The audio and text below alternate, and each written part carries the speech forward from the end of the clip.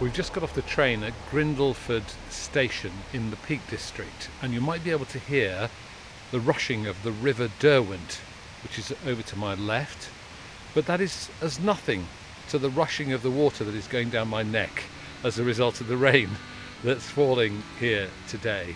And if you heard the episode we did in the Peak District with Bella Hardy, you'll know that it always rains when we come here. But we're not downhearted, and we're set to go for a walk with two really inventive musicians.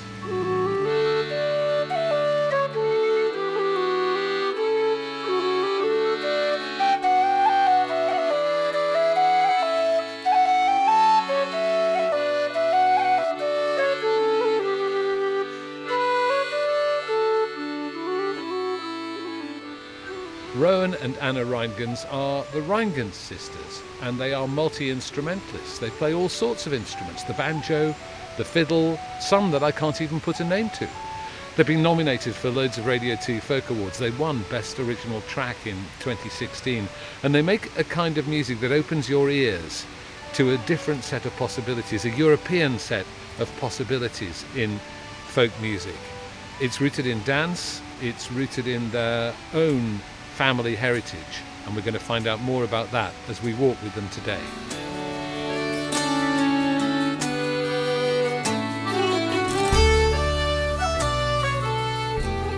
Rowan and Anna, good morning. Good morning. How lovely to see you on this. Well, it's a bit overcast, isn't it? Yes. And we're at Grindleford Station. Yeah, welcome. Where are we going to go to now? We'll wander along the lane where we grew up, pop in on our parents, maybe go a little bit further along the lane. Okay, let's go. That's the legendary like Grindleford Cafe. Why is it legendary? Well, it's the best chip butties in the country. Can we come back for lunch? Pints of tea. You can. I'm not having chips at the moment, but Okay. highly recommended. And they've And got pints of tea. Grindleford sparkling water there as well, apparently. Yeah, there's actually a well just behind the cafe. Oh, is there? Yeah, Sauce. yeah, That's where it comes from. Yeah. Okay, so I'm going to have chip butty and sparkling water. very healthy. Healthy, Isn't yeah. it a sauce, though? It's not a well, it's What's a that? sauce. A sauce, a water sauce. A spring. It's A a spring. Yeah, it's a spring. So it's Grindleford spring water. Okay. But we're fair not enough. sponsored by them. No, we're not. So is it unusual to have you both here at once? Yes. Yes. I don't live far from here. I live in Sheffield, but Anna lives much further away. You Yeah. live in Toulouse? I live in Toulouse in the France. southwest of France, and usually this happens at Christmas.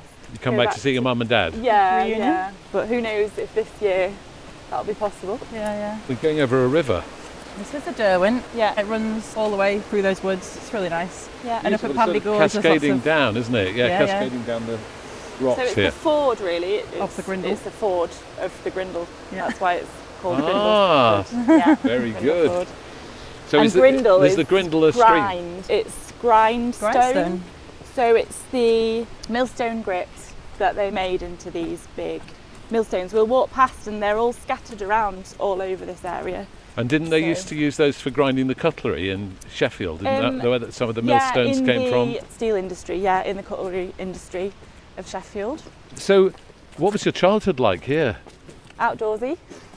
When I come here now, I think I see it with adult eyes. I think, wow, this is the place. I sort of see it with a bit of perspective. But when we grew up here, I mean, yeah, we were like played on the lane. We also were country bumpkins, a bit left out of the city. I remember basically our social life was knocking on the other doors of the kids that lived, our neighbours, Yeah. and basically trying to rollerblade. Badly On along here. this What, down lane. here? It This was- is an Yeah. unmade surface. We did try and roll So You that's must why have come I off, don't- fallen on your face about 12 Yeah. times a minute. Yeah, it's impossible. There is a flat a bit over there. Did it have the Like effect on you of wanting to get out of here? I mean, did you feel that it was too small and that you wanted to No. escape? Or No.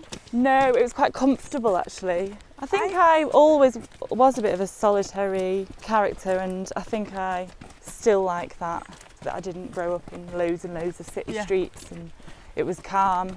And we had a rope swing actually, Just which up there? was just behind those trees, which isn't there anymore, but that was a big important part of our childhood. We used to swing out the trees and fantastic. scare passers-by like Tarzan. Like a sudden apparition coming out of Yeah. the trees at them.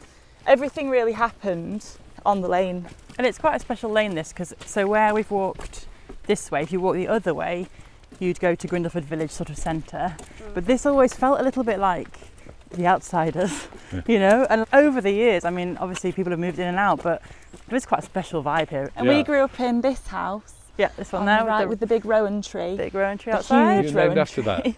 that. They put it in when we moved here, because I was 1 when we moved here. And it's really, really big, and they didn't It is expect unusually it to get big. that They keep having to trim it away from this electricity wire. But we've got to mention music, because presumably music was all around you. Your mum was musical, your dad makes musical instruments. Yeah. So can you remember your first memories of music? In the womb, I Yeah. think. Do you remember that? Well, our mum played in a ceilidh band, and she did a lot of gigs around the time that we were born. Yeah. So probably the first memories were just listening to her playing the soprano saxophone. I remember And- being asleep on the Yeah. side of the stage. Must have been quite small. In a being conga asleep bag. in one of the sort of drum sacks of The ceilidh drummer. band. Yeah. Yeah, it must have been. Yeah. There was always music happening. And I think the bedroom we shared when we were little was also above the kitchen. And, Yeah. these houses, everything is very thin. Yeah. So just like our dad Coming through the playing in floor. the kitchen Banjo, would keep us awake. Late and, Junction. yeah, washing radio up, shows and records. Lots of records, yeah. Sometimes Psychedelic, we'd have a kitchen session, folk, occasionally. Clive Palmer, incredible string band, all that weird stuff. Quite a range of stuff, yeah.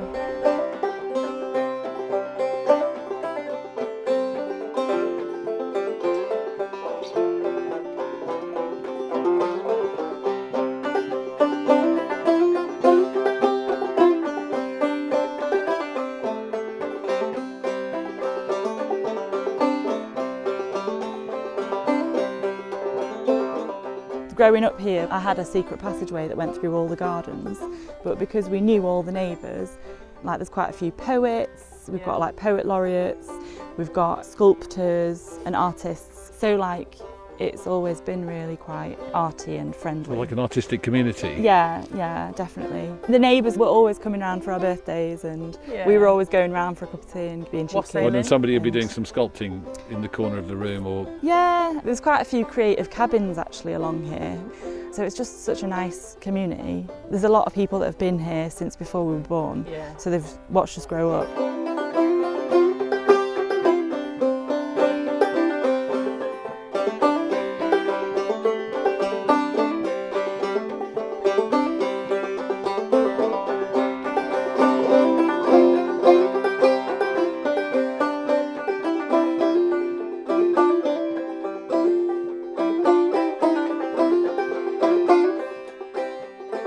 And Ronan, when you look back on it now, how do you think it's affected you that you grew up in that kind of community? How do you think it shaped you? A sense of like solitude, I suppose, and quietness, but then with this train rattling, and actually shaking the bedrooms, there's a sense that like we were never cut off totally. When we were at secondary school, you could kind of get the train along to your friends' houses that way, or when we were a bit older, you could get the train into Sheffield. There it is, Very good. on cue. Yeah. I think the train is a very big part of why this place feels nice.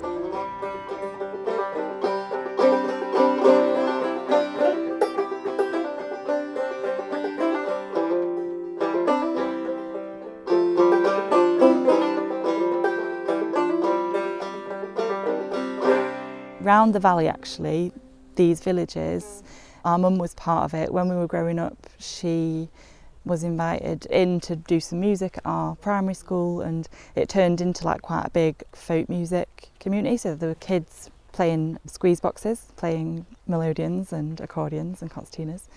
And then she organised a folk festival, and I think she kind of helped bring that kind of stuff to the valley. And then, so it was quite unusual, I think, looking back on it, that at primary school, even in secondary school as well, there was a kind of folk band going on.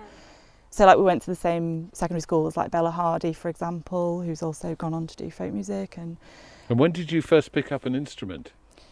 oh, I don't remember, but probably There was many stuff lying around. Yeah. drums and maracas and harmonicas and melodicas and piano, always a piano, always squeeze boxes. I mean, we got our first tiny handmade fiddles very young, Yeah. but I Which don't your really. dad made. Which our dad made. He wanted to make Yeah. these small fiddles for us. So And how obviously- big were they?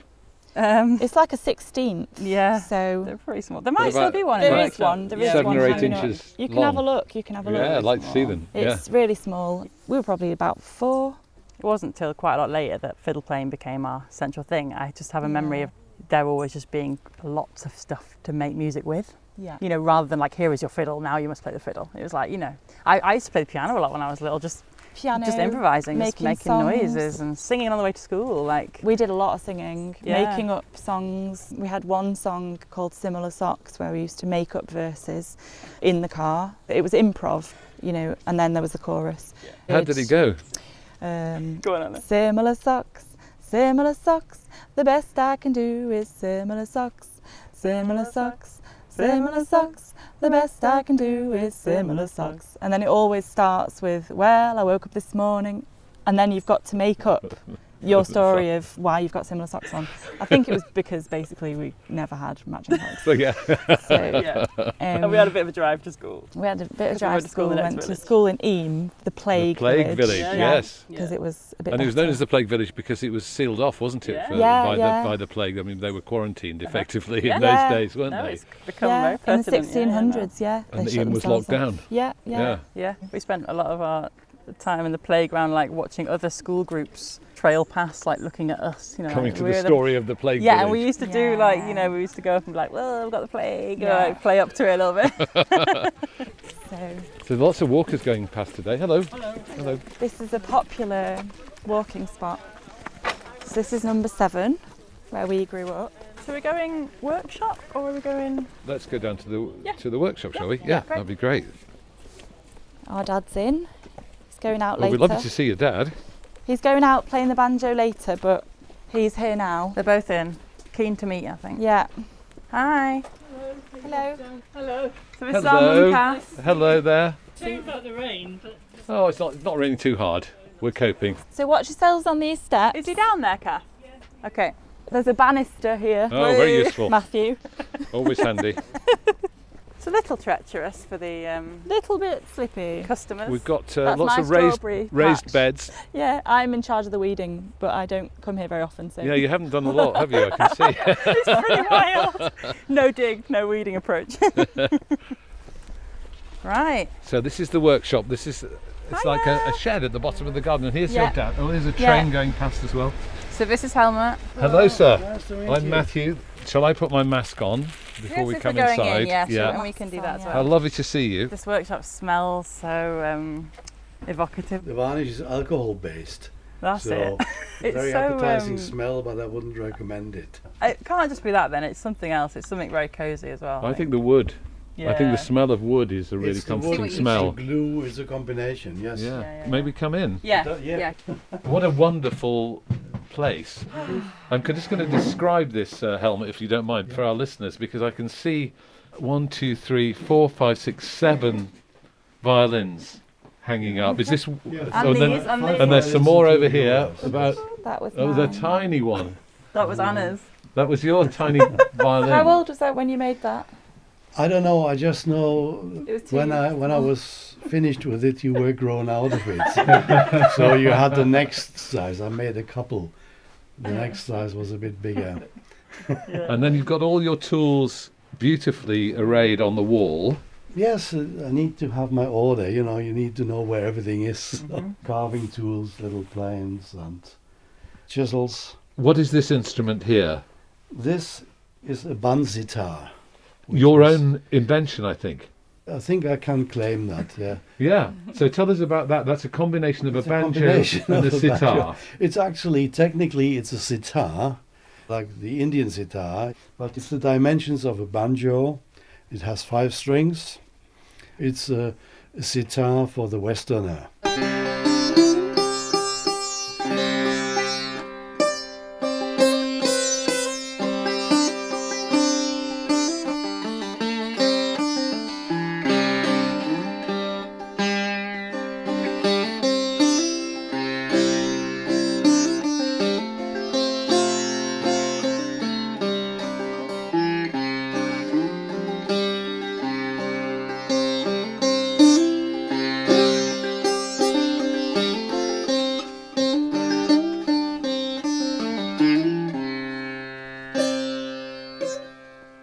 How do you get it to make that resonant sound from such a small body? That's very interesting. It's a hollow wooden body. The bridge design defines this long sustain or acoustic sound distortion, basically a copy of the sitar bridge, which is made from maple with a piece of bone on the top that's slightly rounded and a piece of ebony to locate the strings. So the string bounces off the bone. So can you see that? Yeah. But it's a hollowed body like a mandola or whatever. But it's the bridge that gives the sound. It's beautiful. Helmut, what started you off on making instruments? Oh, I don't know, playing music. I played the guitar from an early age. I suppose when I was 10 or so I had lessons. In my teenage years I customized my own instruments and my friends, and I wanted to learn guitar making, really. So why did you end up with violins and banjos, do you Yes, think? mostly sort of by accident. No, I mean, I looked around. This was in Germany where I grew up, and the system is we have to apprentice, or it was then. There was only one school in Mittenwald, and that was impossible to get in. And so I traveled around visiting makers, initially guitar makers, and there weren't many, and it was sort of a funny time in the mid-70s. They all closed down and shipped their stuff to Korea and had things made there, and then any other stringed instruments makers. I went around the Alpine regions, Austria, Switzerland, harp makers, zither makers. No success. Subsequently, I studied guitar for a bit in Cologne, a couple of years, and then I tried again with writing. It was before the internet, you know. So you were sending off letters asking for work? Yeah. Asking for an apprenticeship? For apprenticeship. About 120 letters with stamped addressed envelopes and everything. And I had one positive reply from a violin making workshop. So I packed my bags and went there 3 months too early in Heiligenberg, which is near the Lake Constance, the south of Germany, south of the Black Forest. But I refused to. You were so keen to get there. Yeah. You wanted to be there No, 3 it was months sort of a early. bit chaotic. But they gave me a corner in the workshop and I had to prepare bows for rehairing. They gave me a job and I slept on the floor, you know. Well, you slept in the workshop. No, not in the workshop, but in the apprentice house where the old apprentices sleep. Well, they there. put you on the floor and they had the bed. Sleeping back. Right. I was perfectly happy. I knew I was right, and that's. You found the right place. You found a I home. stayed there for 4 years, you know. Right. And so am I right in thinking that the violins you make now are based on designs by the great masters? Yes, I've got 2 models, Stradivari and Guarneri. When I was apprentice, so my first 2 violins were my own models, and it was a big mistake. They didn't go so well. They were all right, but they looked a bit strange, you know. When I came over here, I showed my fiddle around, and Dietrich Kessler, who was then the director of Withers in London, and he told me, well, it might be sensible to look at old masters first. And for the next 20 years, I just tried to copy Guarneri and Stradivari and every detail, outline, F-holes, scroll. Because then, once you know what you're doing, then you could put your mark. Then you can embellish it your way. And it's your interpretation. And what about your daughters here? Because they're obviously great multi-instrumentalists. Did you always want them to do that? Did you school them in that from a very early age? It was inevitable, I think. Something they picked up along the way. I mean, the house is full of instruments, and Kathy and me, we were always involved in music making, in playing various instruments. I took to the banjo then a few years ago. That's why I started making banjos. That's my main instrument now. You think they just... And they just picked it up. They couldn't avoid it. There's They could have gone one of 2 ways, though, couldn't it, concertinas. Helmut? I mean, Yes, they it could have, you know, they yeah, could have I'm glad. decided they wanted to be astronauts I'm or glad something that it and worked rebelled. out that way. You're glad it worked out that We way. never formally taught them. You know, that was the key to it, probably. You know, the best things in life you pick up sort of on the way, I think. I'm just wondering whether your mum and dad are your worst critics. When they come to one of your gigs, do they sit there and go, "Oh, I don't know, you're a bit out of tune on or what? No, No. You're never. proud of them. Yeah, definitely, yes.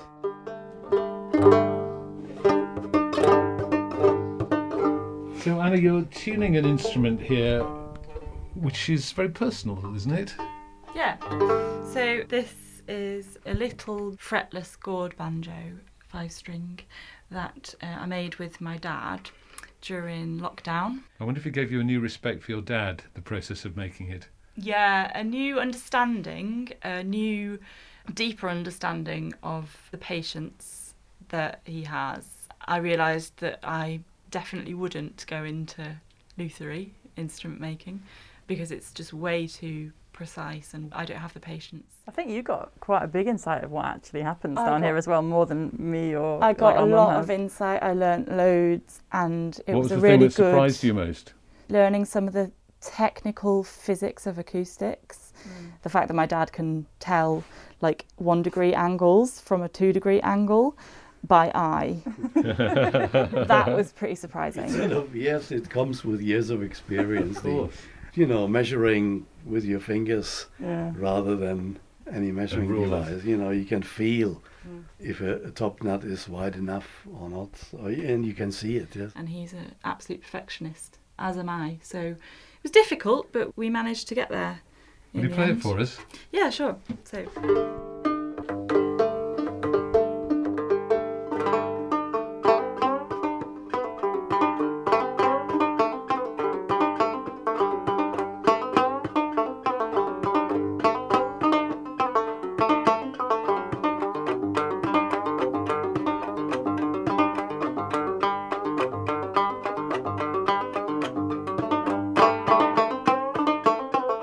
I've never played fretless banjo before, and obviously there's no frets, so if you want to play in tune it's quite hard, so you have to kind of learn where they are. But it's a lot of fun because you can do all these slides and you can also play non-Western music, so you can play the notes off the Occidental scale and in between notes, microtones and things, which is great.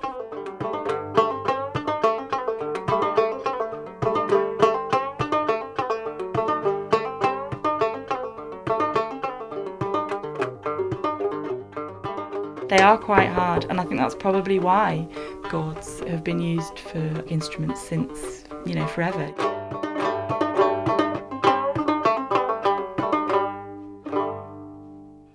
There's a little door in the corner here which has a door harp on it. I'm just going to open. Normally it's a diminished 7 on there, but I haven't tuned it for a while. Right, got that bit out of it. And then in the corner is your collection of pipes and all sorts of memorabilia in here. Yes, well, if you look up, there's also my bottle opener collection, which is about approaching 100. But it's sort of my installation. I call it Little Germany. I had a model railway as a child in the 60s. So I haven't got the space to put the railway set up. So there's a glass cabinet, and on 3 levels displays. So the bottom is a railway station. The middle part is rural scene with a couple of farmhouses. To the right is urban scene with more cars and a hotel. And the top one is a freight train and building site. And does All it remind in- you of your childhood? Yeah. I don't know if I'm really conveying the joy of being here, because it is absolutely a joyful room. Oh, I'm just coming back through the harp. And now Anna's back with some instruments. What have you brought? I've brought my fiddle, Brian. It's a Stradivari model. Yep. And I've brought a 5-string banjo, and Rowan's brought 5-string banjo as well. What have you got on your back there, Rowan? My fiddle and viola case. Well, fantastic. What would you like to play for us? We'll play you a tune that we haven't played for a little while actually. It's another one of Anna's compositions, and it's inspired by our love of Scandinavian fiddle music, and it's in particular inspired by the icy pavements of Trondheim in Norway, and it's called Glatt Ugla.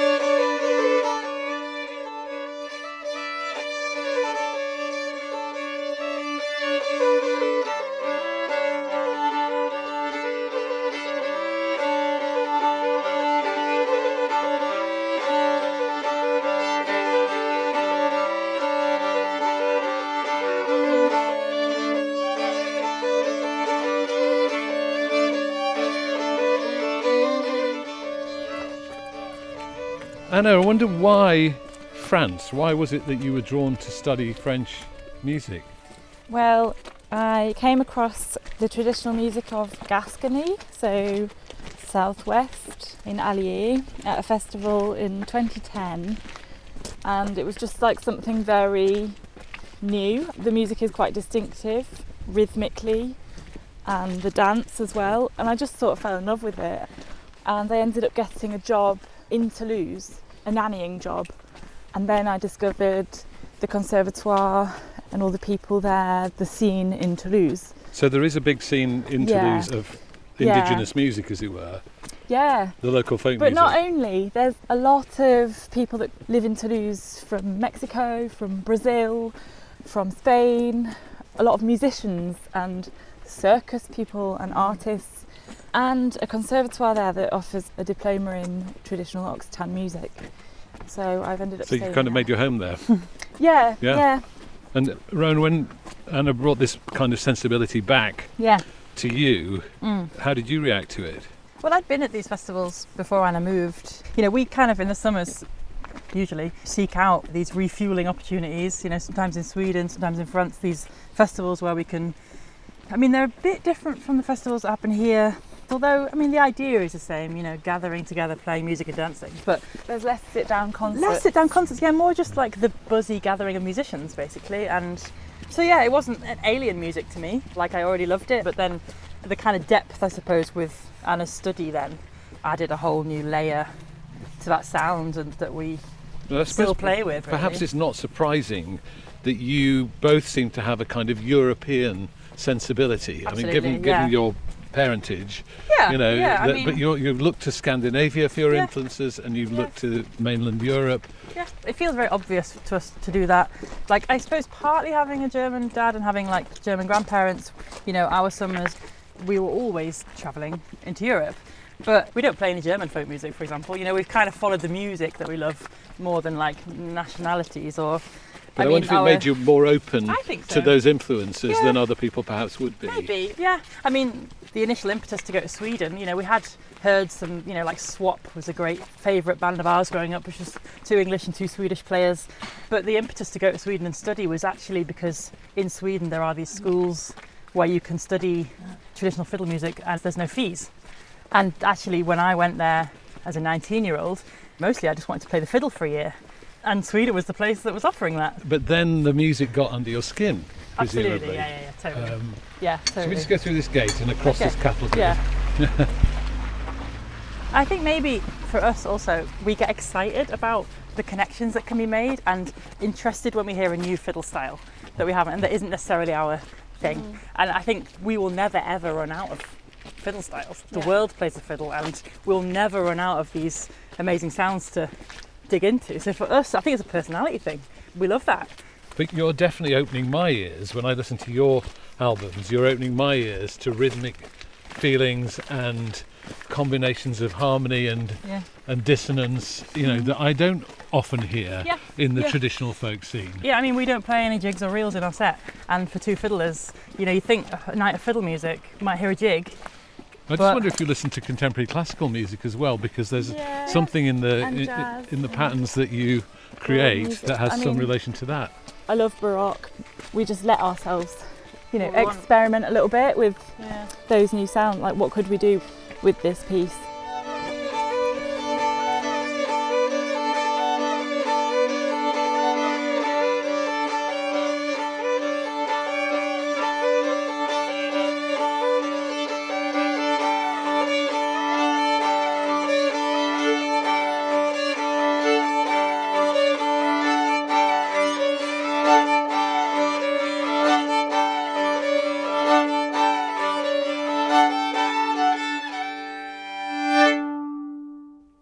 Wow. All right. Wow, that's powerful. I could not really remember what I was doing. No. But it's really powerful to hear you play so close up, I must say. Yeah, it's Those nice. violins make such a resonant, They're pretty wonderful loud, aren't they? noise. Yeah, that's our favourite thing, I think, to sit, you know, completely opposite and just have that full, you know, the other, you know, one of us is fiddle in the face. It's good. It's a Yeah. nice feeling. Yes.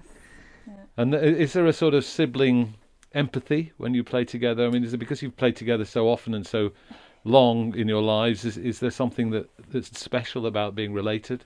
I think there is something very special. I always find this question very interesting because I think people I think it's like incredibly cathartic to be, so in love as sisters. We are obviously deeply connected, but as with all like love relationships, the best ones are like full of all emotions. So I think for us, it's the edginess as well as the complete empathy and compassion. It's, we can really push and pull and battle, and I think all of that as well feeds the music. So you can be rude to each other without ever knowing that the other person's going to stop loving you. I mean, that's it. You can. I guess that's the danger, isn't it? You can really go to your edges with someone that you are that close to, and musically, I think that's really exciting and dangerous. Yeah, which is exciting. Yeah. Yeah.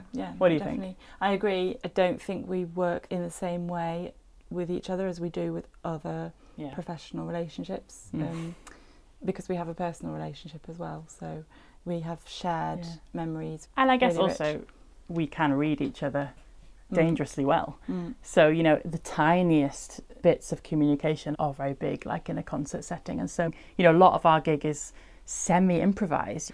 And I think for us to be able to access each other quite easily is really good for that. You can just catch Anna's eye and exactly what's going on. I know exactly what's going on, and that can be a great thing. But also if one of us isn't having a great time, and we also feel that, right? So it's just very visceral, I think. Yeah. Do you have big rows? Oh yeah. Sometimes. Oh yes. Of course. Yeah. And when we were little, it took us a while to be able to play and enjoy playing together. Yeah, definitely. That wasn't a given. We're sisters like any other sisters. But do you have to move to France sometimes to get away? I mean, do you have to? Is that one of the reasons you wanted to go to a different country to get away from the claustrophobia too? Yeah, I think so. I think definitely. Part of it was also to take my own path, different traditions. And it's that like collision of those two perspectives as well. I think that's in some of our better work, like that's really, really present.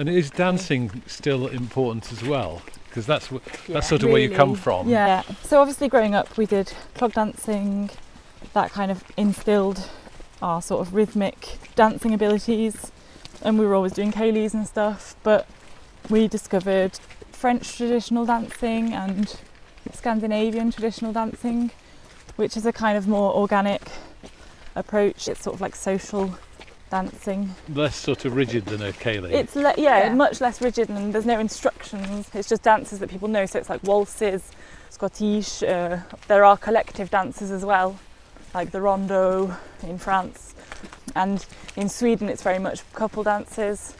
And we've both danced all night at these festivals in Sweden. And All night? There's definitely, yeah. Sounds like they shoot horses, don't they? Isn't it? I mean, you know that film. They keep kind of dancing marathons Yeah. going. But it's a meditative It is, yeah. magic. It's a That's what that's the word I was Meditative going to use Yeah.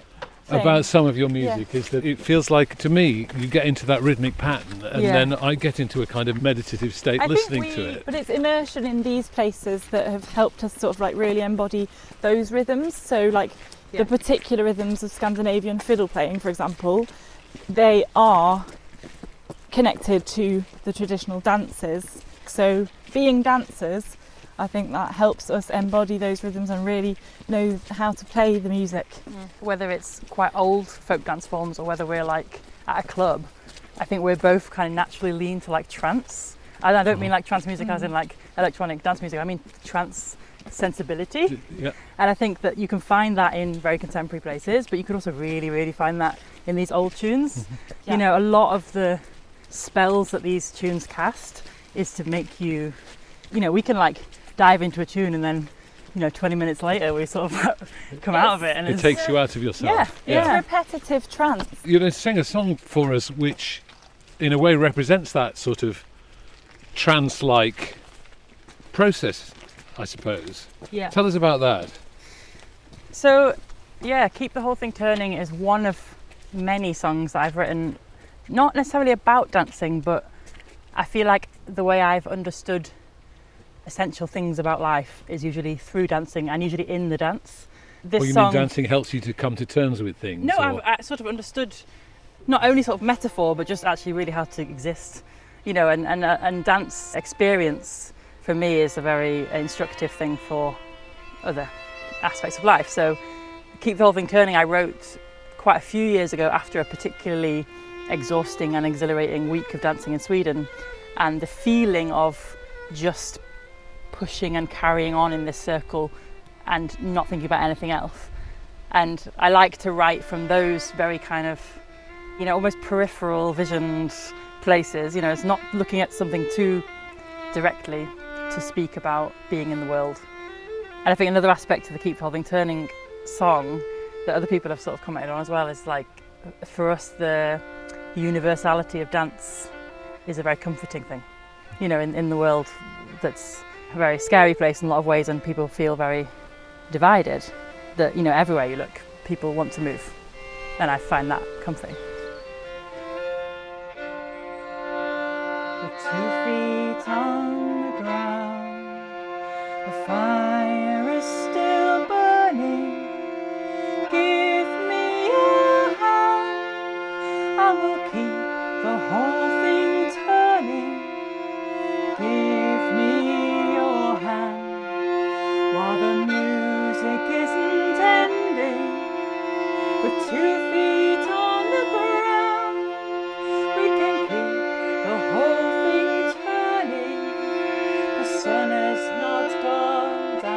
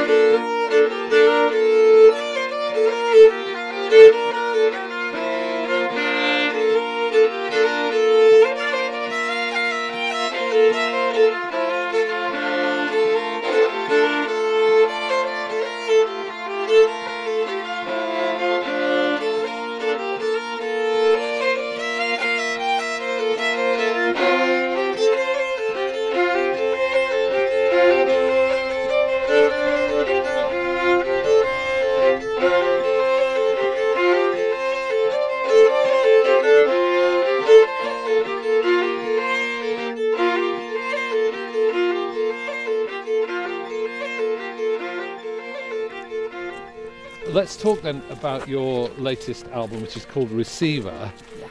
Is it called Receiver because you see yourselves receiving music and passing it on? Is that one Partly. way of looking at it?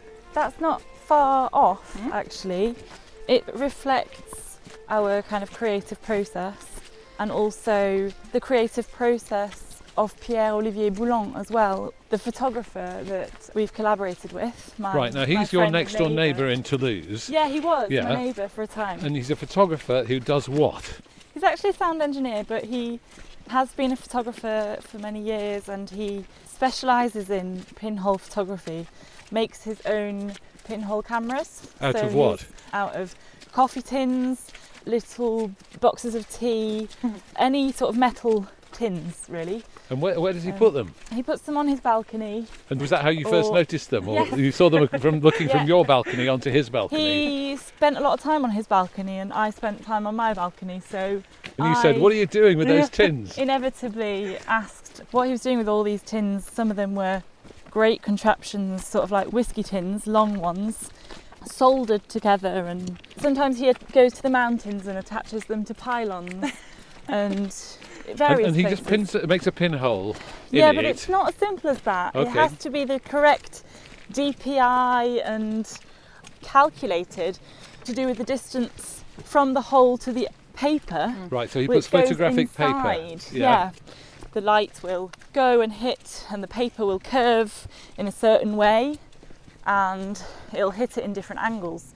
And sometimes he has multiple holes, so 5 in the same camera, for example, which will make 5 different images, and he leaves them there for months or For months, weeks. right. In some cases, This is a long exposure. yeah, he does quick ones too. So and what comes out? the image basically, for example, an arc of sunlight. So if it's over many weeks, there'll be many arcs of sunlight, so you can actually the see passage of time. the passage of time. Exactly.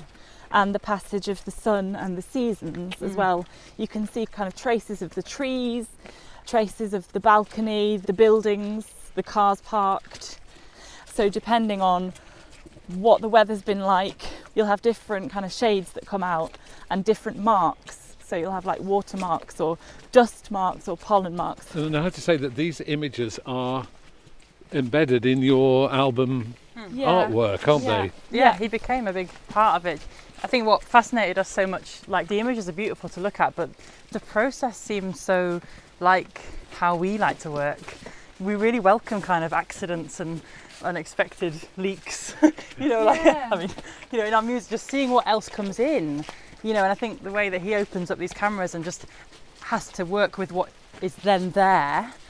We came to this word receiver as quite an active word, not as just like, oh yeah, we're just going to sit around and then get some stuff. Like it's like you need to pay a lot of attention to fully receive. And I think that And be ready. You've got to be open. really open, really ready for like even ugliness to come in, you know, and not always searching for this beautiful, perfect image. And you've obviously gone to an enormous amount of trouble with this album. Yeah, I think it feels nice as well in this age of digital music to give people a real, you know, sit down and really A savour this 38-page album. book, Yeah, what do you think? basically, with some Is it a bit beautiful much? illustrations and Yeah. words and stories, Right, and we want people to immerse themselves. That's And it that's starts the invite. with a song Mm-hmm. which I experience as almost like a painting. Do Thanks. you know what I mean? When I hear it, I Yeah. feel the colours leaping out at me and the scene. It's like an oil painting to me. I don't know if that's how I love that. you see it. Yeah, I see that song in colours. So the song that opens the album is The Yellow of the Flowers. It came out of a morning a few years ago, sitting in my home and watching this kind of grey, drizzly, bustling city. And you know, on some days you feel more connected to the outside world than others. And I felt very disconnected that day. This is And Sheffield, then, is in it? Sheffield, yeah. And then basically there was just these daffodils. It was early spring, you know, February, when everyone's getting the first daffodils out of the shop and just trying to bring some kind of bright hopefulness into the end of the winter. And it was something about how do I find inspiration in a grey situation. And actually, sort of strangely, and I love this, it gives me a lot of confidence in songs when this happens. Through the pandemic, through lockdown, it's taken on this like strange nostalgic quality to sitting and watching a bustling community get the kids to school, and suddenly, you know, I'm longing for that. We've got some found sounds on there as well from the primary school. From the primary school opposite where I used to have my studio, on their lunch break, I just stuck my mic out there and got some laughter and these simple sounds that we take for granted, but they are everything. A steady flow of humans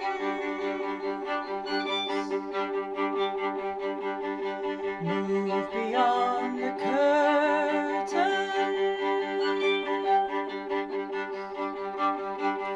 of the windowsill they sit on. The yellow of the flowers,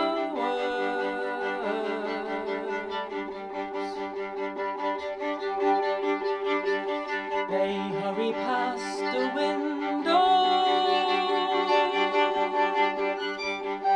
Can't be late for school now, and the rain is coming thicker in little lines of arrows. In the darkest winter, when the rain had moved in rivers, the rushing of the morning, the arriving and the going.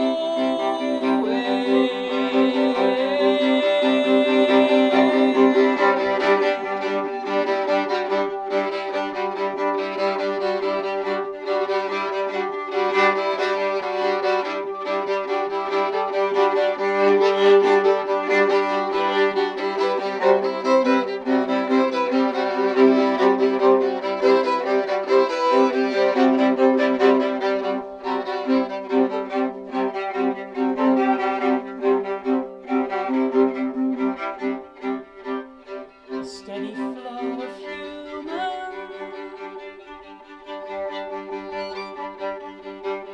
move beyond the curtain. Can't be late for school now. The yellow of the flowers, the yellow of the flowers, the yellow of the flowers.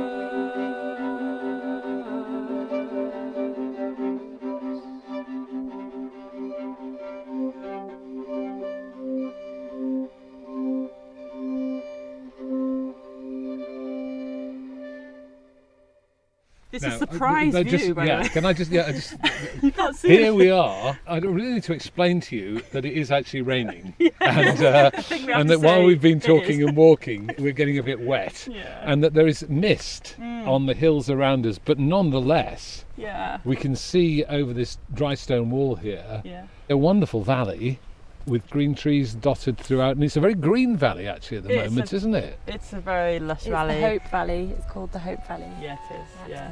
And it's a shame it's so misty because on a clear day, if you just wander a tiny bit further up, you can see right along into the next village and the one after that. And it's called Surprise View because when you come around the corner, It just opens up in Yeah, front of it's you really and like an beautiful. amazing panorama. Yeah, but this is atmospheric Well, too. listen, I'm happy with it. Yeah. I think it's absolutely gorgeous, and I'm so grateful to you for bringing us here and for sharing your music and for sharing your stories as well. So thank you so much. Oh, it's our pleasure.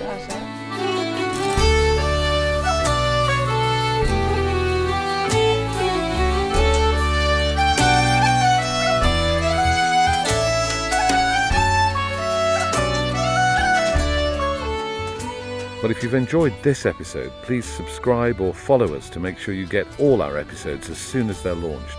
And please rate and review us so others can find us. If you'd like to make a small monthly donation to help us produce more wonderful episodes, you can become a patron by going to folkonfoot.com and clicking on Support Us. We'd really appreciate it if you did. To keep up with the latest information, you can sign up for our newsletter at folkonfoot.com or follow us on Twitter, Facebook and Instagram with the handle @FolkOnFoot. We hope you enjoy listening to Folk on Foot just as much as we love making it.